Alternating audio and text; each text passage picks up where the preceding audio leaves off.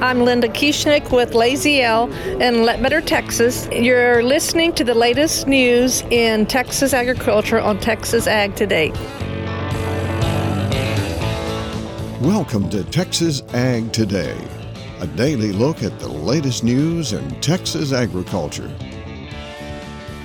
Texas Ag Today is produced by the Texas Farm Bureau Radio Network, with the largest farm news team in the Lone Star State. Now here's the host of Texas Ag Today, Carrie Martin. Hello, Texas. It is great to have you along for another edition of Texas Ag Today. All you've got to do is jump on in with me and buckle up. We're going to take a ride around the Lone Star State as we cover the most important industry in this greatest state in the nation, Texas agriculture. In the news today, a new listing for the lesser prairie chicken could cause some headaches for Texas Panhandle livestock producers. We'll have more on that coming up to kick off today's show. My name is Carrie Martin. I'm your host along with the largest and most experienced farm news team in the Lone Star State. And we're all standing by to bring you the latest news in Texas agriculture, from the piney woods of East Texas to the rocky ranges of the Trans-Pecos, and from the Panhandle down to the Rio Grande Valley. Everyone understands it's important to know your ABCs. In the cattle business, it can also be very helpful to know about EPDs. I'm James Hunt, and I'll have that story on Texas Ag Today. The U.S. Meat Export Federation celebrates 45 years of red meat exports into Japan. I'm Tom Nicoletti, and I'll have comments from USMEF's Japanese director on Texas Ag Today. Often there are non-traditional products that claim to improve forage production at a lower cost than traditional fertilizers. We will discuss a few things we should keep in mind when evaluating these products. I'm Dr. Vanessa Olson from Overton. We'll have those stories plus Texas wildlife news and a complete look at the markets all coming up. Once again, the U.S. Fish and Wildlife Service has listed the lesser prairie chicken across parts of 5 states, including the Texas Panhandle. After the bird was listed as threatened a few years back, this new listing here in 2022 is in 2 parts. The southern population area for the bird in New Mexico and the southern half of the Texas Panhandle is being called endangered, while the northern part of the Texas Panhandle is being called threatened. Sigrid Johannes is Associate Director for Public Affairs and Federal Lands for the National Cattlemen's Beef Association and the Public Lands Council. She says the action is a final rule. So this is going to kick into effect on Tuesday, January 24th of the coming year in 2023. It's a problematic one, but it is one, unfortunately, that we saw coming down the pike because of this rulemaking process. Now we've got to regroup and figure out how we're going to fight back against some of the harmful provisions in this before it takes effect in January. I can tell you that over the next few days and weeks, NCBA's first move is going to be circling up with our affiliates in each of these states and coming up with a game plan as a group for how we want to approach this. To make matters worse, the service is also establishing a 4D rule for the northern region. You have to follow, according to Fish and Wildlife, a grazing management plan that has been developed by an agency-approved third party, which is a great classic example of Washington word salad. But what we did ask, who is going to be an agency-approved third party? Who are you giving the reins here to sort of sign off and say that either this grazing management plan is good or this one is bad? And they don't have an answer for that yet. They haven't come up with a list of folks who they have in mind. They did say that they are not considering NRCS as a valid third party at this time. Allowing third-party verification is concerning to cattle producers, as it may allow non-friendly organizations to control agricultural practices. West Texas cotton farmers are still wrapping up harvest on what little cotton made it through this very dry season. But this season did teach some hard lessons on how to prepare for next year, according to Oklahoma State cotton specialist Seth Bird. You know, we had a lot of questions going into this past year about fertility because of the price and supply. Come to find out that if it doesn't rain, it really doesn't matter in a large amount of cases what you do fertility-wise, because water is our most limiting factor. I do think the past couple of years, we've had some good experience with different growing conditions and yield potential environments. So take maybe what we've been successful with the past couple of years and use that to sort of mitigate the risk going into a year where we don't really know, again, like every other year, we don't really know what we're going to get. Oklahoma State's Seth Bird. It is important to know your ABCs, but James Hunt tells us in the cattle business, it's even more important to know your EPDs. When the time ultimately comes for ranchers in our area to rebuild their herds, many of them will want to see EPDs. EPD is an acronym that stands for Expected Progeny Differences. Long story short, an EPD is a way of documenting how well the offspring of individual bulls tend to perform. When ranchers want to expand their herd through breeding, they can ask a seed stock dealer to provide them with EPD information. I asked seed stock producer Steve Olson of Hereford what he would say to someone to explain the value of EPDs. Well, I first ask them if they buy corn seed at the elevator or they go to a reputable seed company and get seed that is tested and has proven production as to which variety they plant. And I think most of them say that, they don't go to the elevator to buy seed for their crop. And seed stock production the same way. We don't need to go to the auction barn to buy the first bull that comes through the ring for our bull battery of our herd.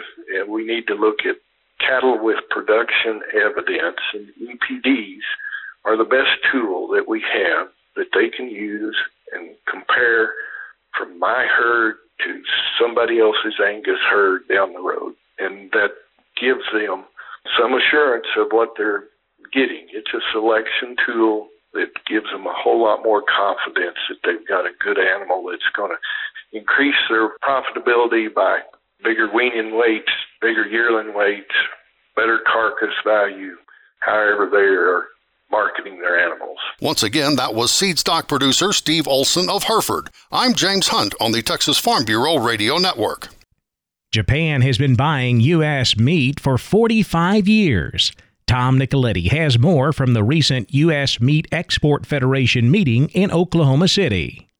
My guest today is Takemichi Yamasoji. He is the director for the USMEF, that's the U.S. Meat Export Federation in Japan. And Takemichi, here at the USMEF Fall Conference in Oklahoma City, you're celebrating the 45th year in which red meat exports from the United States have gone into Japan. Why is that so important? Tell us about that relationship between the U.S. and Japan. So first of all, I would like to say thank you very much for cooperation and support from, Texas Beef. We got many fund from Texas Beef. And the relationship with, U.S. and Japan, Japanese, domestic production is not so, high, production level. So we need to, import, beef from, outside of, Japan. But U.S. is most reliable supplier to Japan, and also high quality, very high quality beef compared to other export country. At 45 years, that's long time. First stage, just introduction, so introduce U.S. beef, but then we developed many menus that sometimes a Japanese menu to introduce U.S. beef into that Japanese menu. Japanese consumer, they love U.S. beef. The reason, again, high value, and also safety beef to Japan. That is Takemichi Yamasoji. He is director of the Japanese office for the U.S. Meat Export Federation. I'm Tom Nicoletti with the Texas Farm Bureau Radio Network. There are many non-traditional products available that claim to increase forage production cheaper than fertilizer. Dr. Vanessa Olson looks at a few things to keep in mind when considering one of those products. Soil additives are different from traditional fertilizers and soil amendments in that they usually have little or no nutrient content. There is no requirement for these non-traditional products to have a guaranteed analysis label. Many of these products state on the label that they are not a substitute for a fertilizer program, but enhance the effectiveness of fertilizer normally applied. They are claimed to improve soil physical, chemical, and biological properties to improve nutrient and/or water availability in the soil and increase crop nutrient uptake. Most traditional soil amendments and commercial fertilizers have been tested extensively through research trials to document both their benefits and limitations. The benefits for many of these non-traditional products have not been proven scientifically by independent research. Many marketers of these products will rely on testimonials with limited or no actual data toward performance. Another common theme is low cost and low application rates. Therefore, be very cautious before deciding to use these products. The best advice that can be given to growers is to evaluate new products carefully and insist upon local or regional research data. Anytime we are making decisions about products or nutrients to add for forage production, we should always start with a soil test. Soil tests can be used to estimate the kinds and amounts of soil nutrients already available to plants. They also can be used as aids in determining fertilizer needs. Properly conducted soil sampling and testing can be cost-effective indicators of the types and amounts of fertilizer needed to improve forage yield. Levels of nitrogen, phosphorus, and potassium applied should be based on soil test recommendations as well as match farm goals. This is Dr. Vanessa Olson with Texas A&M AgriLife Extension in Overton for Texas Ag Today. A vote on whether or not to allow electric bikes on paths and trails in Texas state parks has been delayed. I'm Jessica Domel, and I'll have that story coming up on Texas Ag Today. And you may hear someone use the term serviceable sound when referring to a horse. Texas veterinarian Dr. Bob Judd has more on that coming up next, right here on Texas Ag Today.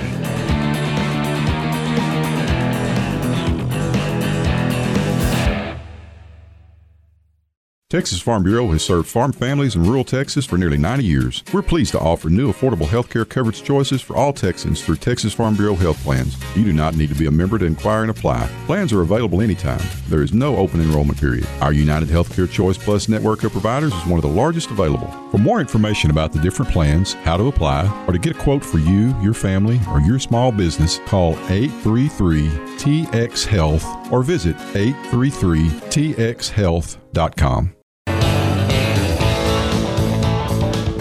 We're keeping you informed on everything happening in Texas agriculture on Texas Ag Today. You may hear someone say a horse is serviceable sound, but Dr. Bob Judd says that term can mean different things to different people. Trainer Marianne Davis indicates in the horse publication that a horse is serviceably sound when the horse is sound and comfortable performing at the intended use of the owner and riders. Dr. Chris White gives the example of a horse with an occasional head bob, one that starts stiff but works out of it, and one that needs regular maintenance to perform. Whether these horses are sound or not depends on who you ask. If you're looking for the perfect horse, you likely will be looking a long time, as horses, just like humans, are not perfect. Sometimes a horse that is not perfectly sound can be used as long as the horse is comfortable and not hurting. Some horses can perform one day a week and not have a problem, but more exercise causes an issue.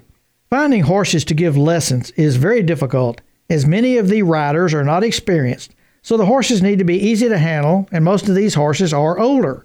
And most older horses are going to have some arthritis and not be 100% sound. However, they can be serviceably sound. We examine horses at a therapeutic riding center, and most of the horses are used for lessons with people which have no riding experience, so these folks need really calm horses. Most of the lessons given are just slowly walking for the horse, and a horse may be serviceably sound for this type of lesson, but would not be sound trotting or cantering. Some performance horses require joint injections or other therapies to perform and to keep the horse serviceably sound. Classifying a horse as serviceably sound is much better than saying the horse is sound, which indicates the horse is 100% normal. I'm veterinarian Dr. Bob Judd. This is the Texas Farm Bureau Radio Network. A vote on allowing electric bikes on paths and trails in Texas state parks has been delayed. Jessica Domel has more in today's Wildlife Report. The Texas Parks and Wildlife Commission has tabled a proposal that would allow visitors to Texas state parks to use electric bicycles or e-bikes on trails and paths unless otherwise prohibited. Aaron Fryer, special assistant to the state park director, told the commission that e-bike use has become more popular in Texas and in park systems across the U.S. We've surveyed other park systems, and we received 18 comments from other state park systems. And of the 18, 14 of those have started to allow electric bicycle use. And of the 4 that have not, 3 of those are planning to enact a policy to allow electric bicycles on their trails as well. So there's really an increased need and demand for electric bicycles on trail systems and park systems. And that's really because there's a lot of benefit to those. It helps folks that may be older or maybe have some physical limitations. It gives them opportunities to get on the trails, gives them some extra assistance in order to be able to climb hills or take longer rides or even to ride with their families and friends. And so there's been a real increased need and a demand for parks. But currently under Texas Administrative Code in state parks, electric bicycles are considered a motorized vehicle. And so right now they're not allowed on trail systems. They're really only allowed on our roadways, our parking areas, paved surfaces. There are 3 different classifications of e-bikes, with some having the ability to reach up to 28 miles per hour. Commissioners expressed concern with whether each state park would set which classes of e-bikes are allowed on which trails, and if e-bike users would know what classification of bike they have and if they're allowed on trails before heading out. One commissioner said he felt the use of e-bikes could impact other state park visitors' enjoyment of the trail systems. The proposal has been tabled for now while additional research is done. For the Texas Farm Bureau Radio Network, I'm Jessica Domel. Another higher close on Wednesday for the cattle market, and we saw a limit up move in the cotton market. We'll have a look at all of Wednesday's livestock, cotton, grain, energy, and financial markets coming up next. Keep it right here on Texas Ag Today.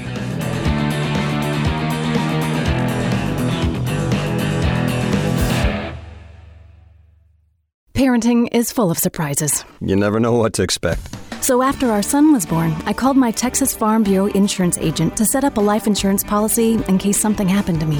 Sawyer is now 2. And we'll soon have a sister. There's no one else I would trust with protecting my family. Visit Texas Farm Bureau Insurance today at tfbinsurance.com for an agent you can trust with life's most important decisions. Coverage and discounts are subject to qualifications and policy terms and may vary by situation. We're giving you the market information you need on Texas Ag Today. Wednesday was a good day for the cattle, cotton, and wheat trade. We finished higher in the cattle complex with December live cattle up 40 cents, 153.07. February up 87, 155.67, while April live cattle were up 70 cents, 159.27. Feeder cattle made even bigger gains. January feeders up 2.47 at 180.47. March feeder cattle up 2.27, 183.45, while April feeders were up $1.95 at 186.80. We saw some cash-fed cattle trade on Wednesday. A few cattle selling at $155 here in the South. That's steady with last week's trade.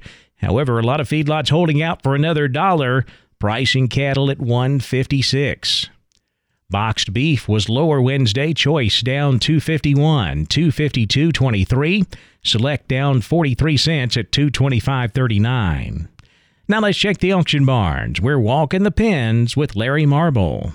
Ken Jordan from Ken Jordan's Jordan Cattle Auction, Mason and San Saba's on the line. Ken, you had your Mason sale. How did it turn out? You bet, Larry. With all the good rains like we talked about having, 3 to 4 or 5 inches in lots of this area, we ended up with 807 head of cattle. I thought overall the market opened up this week after being off last week. The holidays, strong demand on all classes of calves and yearlings. I thought overall the stocker steers probably sold 10 to 15 higher. Had a group of 2 steers weighed 490 at 214, a little over right at $1,049 on those 490 pounders. I thought the stocker heifers also sold 5 to 15 higher. The feeder steers, they sold probably $5 to $8 higher. Had a group of 4 steers weighed 761 at $1.54, right at $1,172. Another deal of 3 head of steers at $655 at $1.70 at $1,113 and some change on those. I thought the feeder heifers, they sold $3 to $5 higher. Packer cows probably sold 2 to 3 higher, while bulls were overall sold steady. Just didn't have a lot of real high yielding bulls today, but I thought overall steady on that market. Pairs bred cows sold steady on limited test days. So overall a good sale, Larry. Got a sale Thursday and Saturday of this week, don't we? You better look for a pretty good run with the way the market is on Thursdays. We didn't have to sell last week, and then we'll follow up in on Saturday at 10 o'clock, about 3,300 head that we'll be offering good females on starting at 10 o'clock. We've got about, I think, close to 550-something pairs, about 1,200 bred cows, 800 bred heifers, and about, I think, 600 100 and something open average, Larry. A lot of cattle be offered there. We've got the listing all up on our website already, or they can call us. We'll fax them some information, whatever it be. But love to see everybody up here at 10 o'clock on Saturday. If you can't make it, it is live on the internet too, Larry. You can go to our website at jordan.cattle.com and find all the info right there, or give us a call. All right, the number to call. You better, area code 325-372-5159, Larry. We appreciate it. Thank you so much. You bet. Thank you. Neighbor, that's our livestock auction market report for today. We'll see you next time right here as we walk the pens. I'm Larry Marble for Texas Ag Today.